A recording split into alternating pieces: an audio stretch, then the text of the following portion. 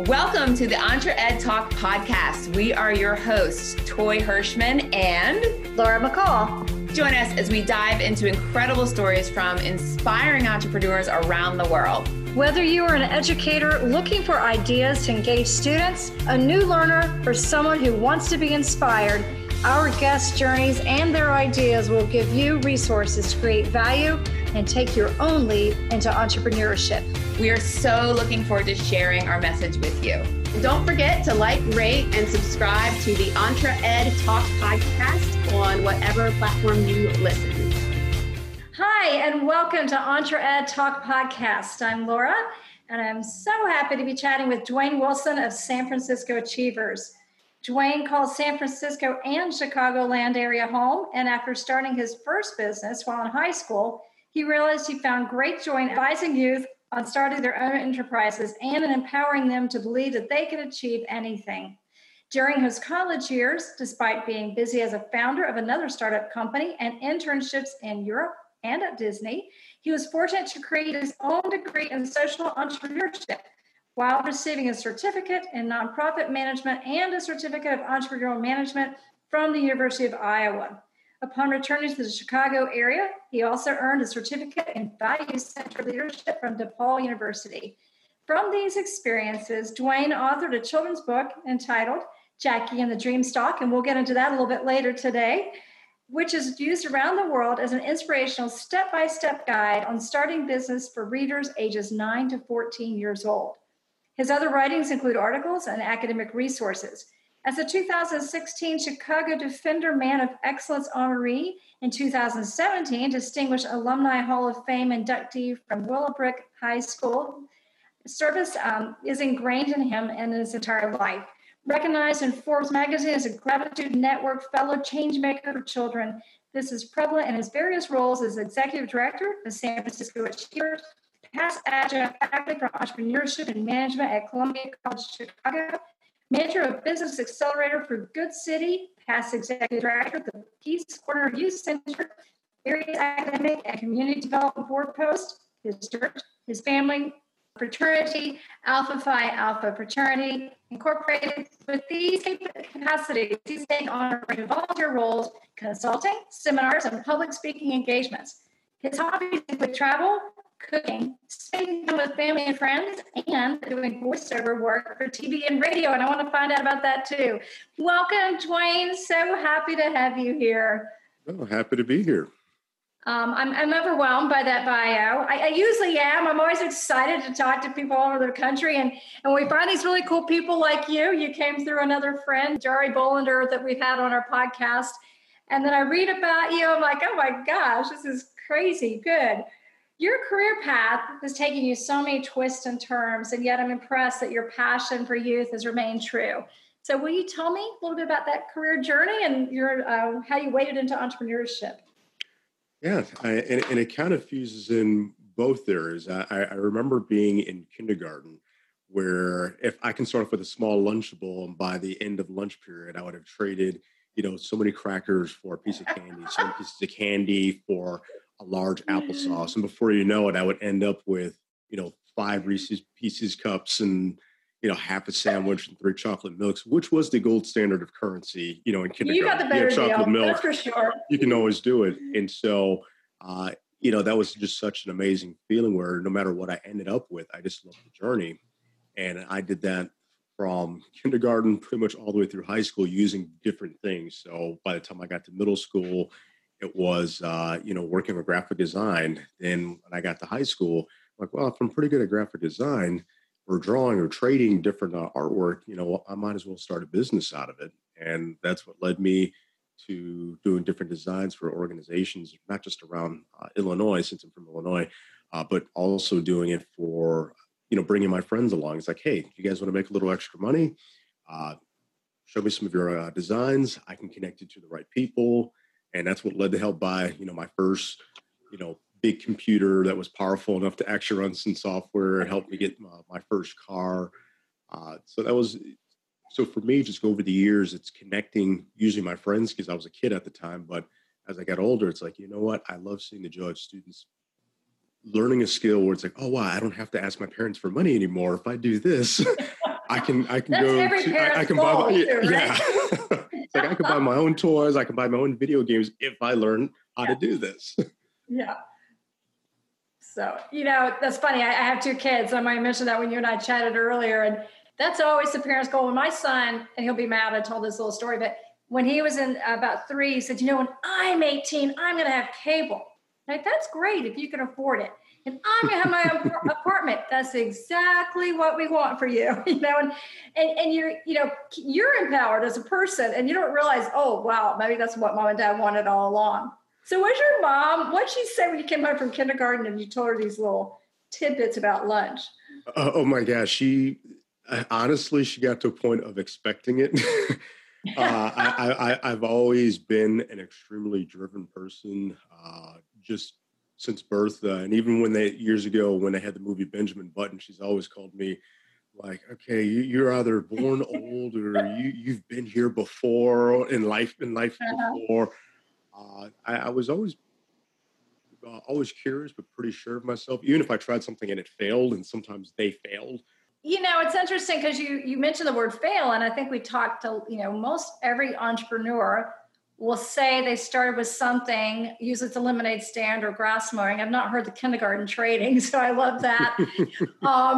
And then they, I think that's the whole part of it. You fail and you bounce, right? So I'm very curious. Your journeys have taken you, the experiences with youth all over the world. A lot of major U.S. cities. We've already mentioned a couple. What do you think are the commonalities among youth in general from maybe what you saw through the years and where we're going today with youth? Some of the commonalities I see with youth, and I kind of wrote this thesis back in college where it's called The Young, Gifted, and Business Savvy. And what traits that it was talking about was that you may have students that may be in dire socioeconomic situations that may lead them to, different lives of crime, whether it's selling drugs, whether it's pawning things that aren't theirs. And then on the flip side of that coin, you may have students that may have participated in different gifted programs or access programs where, they may do a workshop and then they get seed capital for a certain amount of money because, the parents have, 3 or 4 generations of businesses. What's interesting is that those same students, whether it's a student that comes from, quote unquote, the other side of the tracks and a student that had access to things, their drive they want something of their own is relatively consistent. Their drive to prove to the world that they can, make their own money is pretty consistent. Their sense of curiosity of trying something new is pretty consistent. And what I love about working with youth is that, as I tell them jokingly, you haven't lived long enough for enough people to tell you no, but still keep that spirit all the way through. I love that. I think you hit on a lot of what we call the tenets of entrepreneurship: the drive, the curiosity, don't take no as an answer. And those are important. Not everybody can be that entrepreneur. Yeah. So I'm also very impressed when I read your background, Dwayne, that you created your own degree in college. And of course, now we have that social entrepreneurship degree. But, thinking about it, what made you say where you were was not giving you what you wanted and you need to create it? Oh, I'm a difficult person. No. Why say that? No, not difficult. I love when there's something that I see that can make an impact or an ideal. I'm going to do everything in my power to work with others to help see it to fruition. I did my undergrad at University of Iowa, and actually one of the reasons why I picked Iowa was that they had a strong entrepreneurship program. Where I was able to have a business on campus. We had a business lab. I was in the entrepreneurial learning community during my freshman year, which was great. But at that time, there wasn't an entrepreneurship degree. And so I have a heart for charity. I have a heart for nonprofit. And so for me, it's like, okay, if I create something that's pure entrepreneurship, well, then it's like an entrepreneurship degree. But because I have a passion for, people, planet, and other types of societal things that we can work on, I'm like, okay, but I don't want to just do nonprofit. And so social entrepreneurship was like right in the middle where, how can you do well and do good at the same time? And so I looked at different programs at Stanford, Harvard, Babson College, Yale, a variety of different colleges to kind of look at what were some of the equivalent classes that they had there. And that's what I was used to build for my degree at University of Iowa, build that both online as well as physical classes. That's a lot of classes too. You mentioned several, universities that are well known, and I like to use those universities too when we're doing our research and our content development. But I mean, to draw upon all of the best resources, that's phenomenal. And that shows how creative and innovative you can be if you want to. And again, true spirit of entrepreneurship. You mentioned learning communities, and those are quite popular now. Tell me about your experience and with the learning community. Did that really help you grow? Yeah, it really helped me grow, primarily because for almost 24/7, you're living on a floor with other students that don't just say, "Oh, I've heard of entrepreneurship," or "I've heard of a particular topic," but instead these are people who have fully embraced it. So it wasn't uncommon to be, 10 o'clock at night, you're eating pizza, but the person across from you on your floor is talking about their startup company. Then you walk further down the hallway, to go check the mail, and that person's already running their startup. And it's like, hey, I do. And sometimes there's not these large, conglomerates. It can be, hey, I love doing photography in high school, and, I'm thinking about learning how to do a photography business. Or, hey, everybody said I made the best cookies. Here I'm learning a little bit more about culinary arts and how do I, potentially get this idea to scale. For me, as someone who's driven and loves those types of conversations, I was like, oh my gosh, why didn't I find this in high school? Why didn't I have access to this sooner?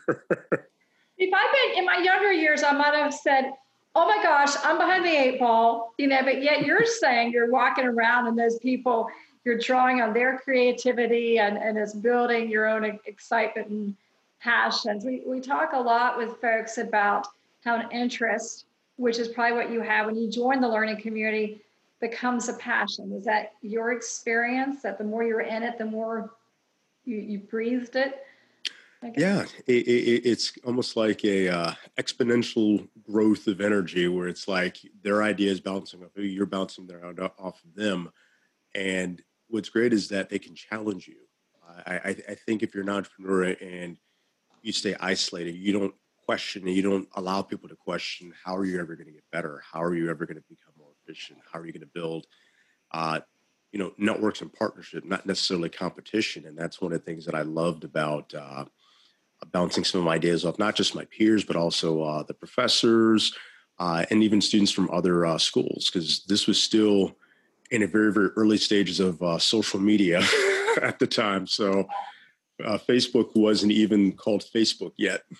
Yeah. I'm not going to go. I aged myself beyond you, so I'm not even going to go there at that topic. But again, impressive that you're able to do it. Were your professors open to it, or did they give you any kickback on it? Oh, they loved it. One of the great things I was able to do in my undergrad was, I went through so many different programs that I participated in a week-long immersion program at this place called Lake Okoboji in Iowa, where they brought together the top 32 entrepreneurial students from a few different universities, where we stayed at pretty successful entrepreneurs' homes for a week. But then during the daytime, we came together in different teams and built businesses. They were similar businesses because we did a virtual business model, but it was a great way to kind of bounce ideas off not just people on our campus, but now we're doing this across a much larger network. And I was proud to say my team, we won the competition for both market share and stock price. Did somebody actually start the business you guys won with? It was a computer business simulation. So we all had the same business, and we had to make certain decisions using a virtual simulator. But then we also had to pitch to live. And I mean, this was like all virtual, but we also had some physical entrepreneurs in the room that we actually had to get investments from. And they put whatever numbers that the physical investors gave us, they put that in the virtual simulator. So it was a great marriage between the two systems, so that way we get experience in it. But also, I think the investors also had a lot of fun too, of just interacting with students and saying, hey, I was going to give them more money if they asked for it, but, next time on your pitch, this is what you can do differently. So I would love to see something like that repeated across the country because it's fascinating. You mentioned we talk about virtual camps and virtual business pitches and all kinds of things are happening. But the element of staying in someone's home who is a successful business person, phenomenal, and that would make it a whole nother intimidating, I think, and yet fun element. It was amazing, especially. We wake up first thing in the morning and, before class, you're going jet skiing. Oh, nice. So that kind of helped out. Most of their homes were right on the lake when they had their own marinas. So it's like, this was almost like MTV Cribs, but this was real. It's like, okay. So I'm staying in the guest house. The guest house is bigger than my house. That's awesome. And we talk a lot about building a community. That's a wonderful way to show young people, in this case it was college, how do you reach out and form your community and get to know the resources and what an opportunity. So I want to bounce to something totally different. I gave the teaser with your bio, or you gave the teaser with your bio that you wrote a book, and I've read it. My colleague Toy has read it, and it's a lot of fun. You really approach the topic, Jackie and the Dreamstalks, creatively. Tell me what was in your head with that one. And was any of that your own experience? I was kind of curious as I was reading it. There's different elements of that was my experience. Okay. And what led me to write it was as I kept traveling in different places and working with youth or teaching entrepreneurship, for me, it's like, okay, it's the whole concept of can you still make money while you sleep? And so if I'm doing a public speaking engagement, great. But if I can't make it somewhere, what if a group or a school or a church or an organization buys a series of the books? Great. Hopefully some of that knowledge will be able to be imparted to the student, and that might inspire them to start their own business, or at least look at some of the basic skills of, hey, I need to get an A on my next test. That book it'll teach you the basics of even just setting up simple goals and passing it. So for me, that was it does, because catalyst. You gave the example of the little girl, her mom praised her she got a good grade. Her mom praised her for it. It was not, you did the work, honey. And I think I remember that as a parent, when we say kind of the high five to our kids, we're supposed to say, and are you proud of yourself? Which is what because you're supposed to own, right? Own that hard work. And, I love that you took the alphabet and you broke it down with all those interactive words on entrepreneurship, or what, kind of formed around it. Tell me, what'd you do with that, or how'd you come up with that one? Just from having to give so many different definitions to students over and over again, I'm like, okay, I'm gonna write a glossary instead of cutting and pasting it. It's like, okay, let me make it applicable, let me make it accessible, and make it relatable to students, no matter what their situation is, and make it timeless. So that's one of the things, as you read through the book, I'd always tell people, what year do you think this took place? And nobody gives the same 2 years. No, it is timeless. I think like the original story, Jack and the Beanstalk, it is timeless. And you took it was a fun play on it. And I think we're going to let our listeners know a little bit how they can get a hold of the book, right? Yeah. Okay, cool. Tell me, so you've moved across the country not too long ago from Chicago to San Francisco to come with San Francisco Achievers. And I would love for our folks to hear more about your mission, your goals, and what you guys are doing. Yeah, just kind of going along with, passion for working with youth. At the time when I was in Chicago, it's like, okay, it keeps getting cold. I kind of would like a break from a little bit of snow. Found this wonderful opportunity to work with African-American young men, and particularly at San Francisco Achievers, we focus on African-American young men that are in the public high school here in San Francisco. And our goal is to help them lead and thrive, not just get to college, but through college, and hopefully they'll be successful alumni after that. And so we have staff at a number of different high schools helping to work with students on identity formation, career development, financial literacy, health and wellness, culture, information. And what's great is that all of our services are completely free. We take them on field trips. We connect them with different resources. And for the students that receive our scholarship, it's a 4-year college scholarship, by the way, and we connect them to a mentor. So that way, it's not just staff that's kind of giving information to them all 4 years. They're also able to connect with not just their mentor, but also a variety of different professionals to help build their interest and build their career. And so that's been something that has been a personal passion of mine, just because I've had mentors, from high school through college. And so for me, this is a way of returning that and hopefully be able to scale it. I completely agree. I think mentors are huge, no matter what age you are. I still have Absolutely. mentors, and at this point, a lot of my mentors are younger than me. But no, mentors are huge because they have experiences that, you may be able to gain at some point in your career, may not, and the wisdom that they bring. I'm curious, how do you get into the school system? You told me earlier, you guys are currently in 5 of the 18 San Francisco high schools, correct? Right. What's your approach? How do you get in with the leadership there? The approach is that one, I try to start at the head. So I try to start with the superintendent and find out where we needed most and start with there. So using the tenets of entrepreneurship, identify the source, where's the point of pain, and how do we help solve that? Your customer? Yeah. Yep. Okay. And so we try to connect with some of the schools that may have very little, if any, program for African-American young men. And the reason why that's a focus is that they make up a very, very small percentage of the overall school system. African-Americans for San Francisco are less than 4% of the city population. And so at many of the schools, students may feel isolated. If they're the only student in their demographic in a class where there's very few.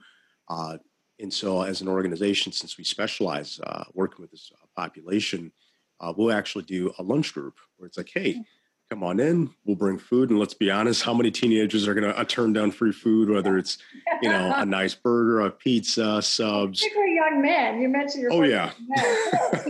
Yeah. But by having them come together in not just one particular grade, but all 4 grades, it's an opportunity for them to share knowledge across grade spectrum. It allows us to teach them, here's how you effectively study. Let's teach you leadership skills. Let's teach you,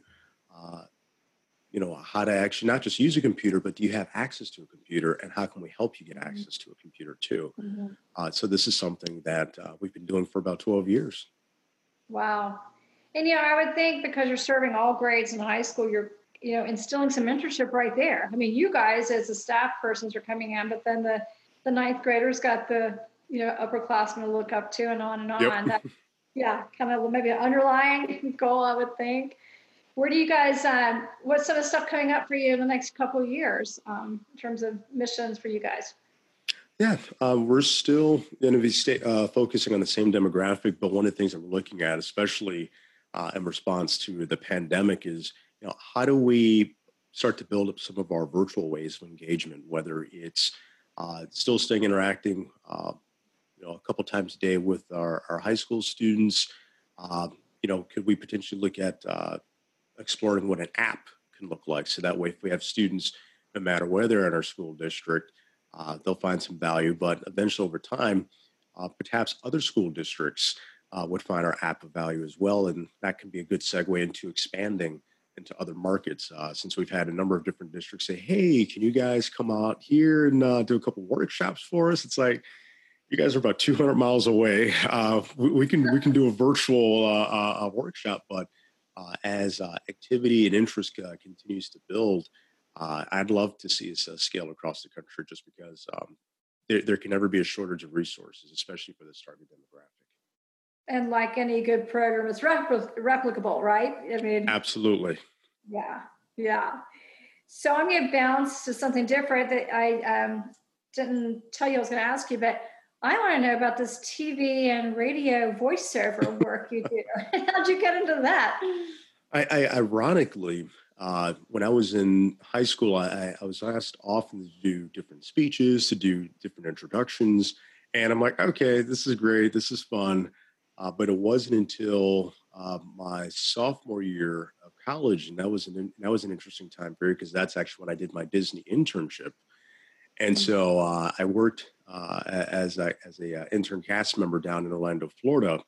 And so many of my friends kept having me do different character voices or have me do different announcements because my day job there was I worked on one of the touring attractions. And so they're like, all right, Dwayne, we'll give you this tour.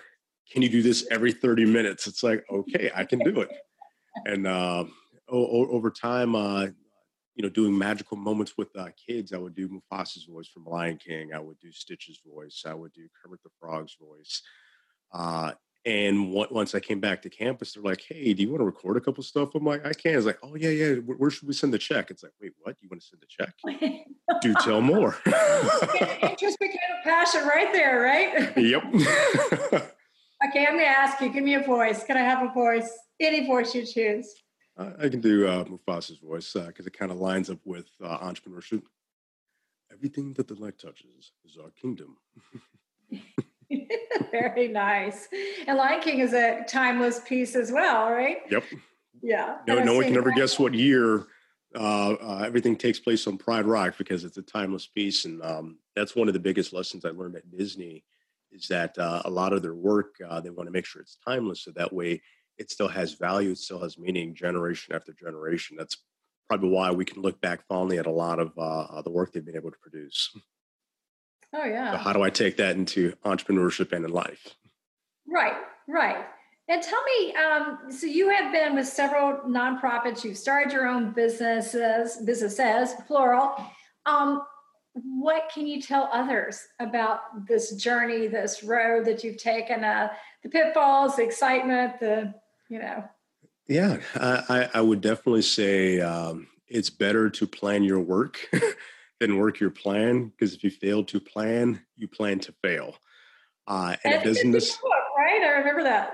Yeah, and the reason why I'm really big in that is that when people think about, okay, I got to write a plan, I'm not saying it has to be the perfect plan and that it can't be a living document, but at least have somewhat of a roadmap. Trust me, it's going to shift and change because the world shifts and changes, life changes. But if at least you can see a path to what you want to get to, at least it's something that will help inspire you to get to the end. It gives you access to the resources that can get you to the end. But it also gives you confidence that on those dark days where you're wondering, why in the world am I doing this? Why am I starting something? Why am I putting time, energy, and money into this? You have that plan there that says, hey, you spent some time to put this together because you believe in it. Mm-hmm. Keep believing in it because there's a reason why you spent the time, and talk to others about it as well. So it's a roller coaster, but it's one I wouldn't change any other way. Nice. Tell me one of your greatest joys in starting businesses. Any particular examples? Yeah, probably one of my greatest joys, and I'll probably jump back to the book one, is having students as young as like 5 years old run up, because since my book has pictures in it, but I'm like, hi, you wrote this? Wow. Maybe I can write one, because I don't like to write. And that's when I shared the little story with the kid who's just learning how to write. It's like, hey, I actually didn't like writing at all growing up, but little bit by little bit, you learn sometimes things that you don't like to do are really hidden gifts. And usually that lets the kid smile. So if they say, well, I don't like broccoli, I'm like, well, your taste buds may change. So sometimes the things you may not like may become a gift. So maybe if you don't like broccoli, maybe you might become a chef. So it's always finding the joy of watching students either receive the book or just ask questions. Because I'm like, hey, I wish I was able to do that when I was their age. And then just actually having access to the book and even just asking questions, not just with me, but even with each other. It's pure magic to me. You're right. I love that you gave that example, because I'm a huge believer in asking questions. There's so many wonderful things to know that we may never know if we don't ask the question. And I always think questions lead to opportunities. Absolutely. And did those mothers pay you to talk about broccoli? I don't know.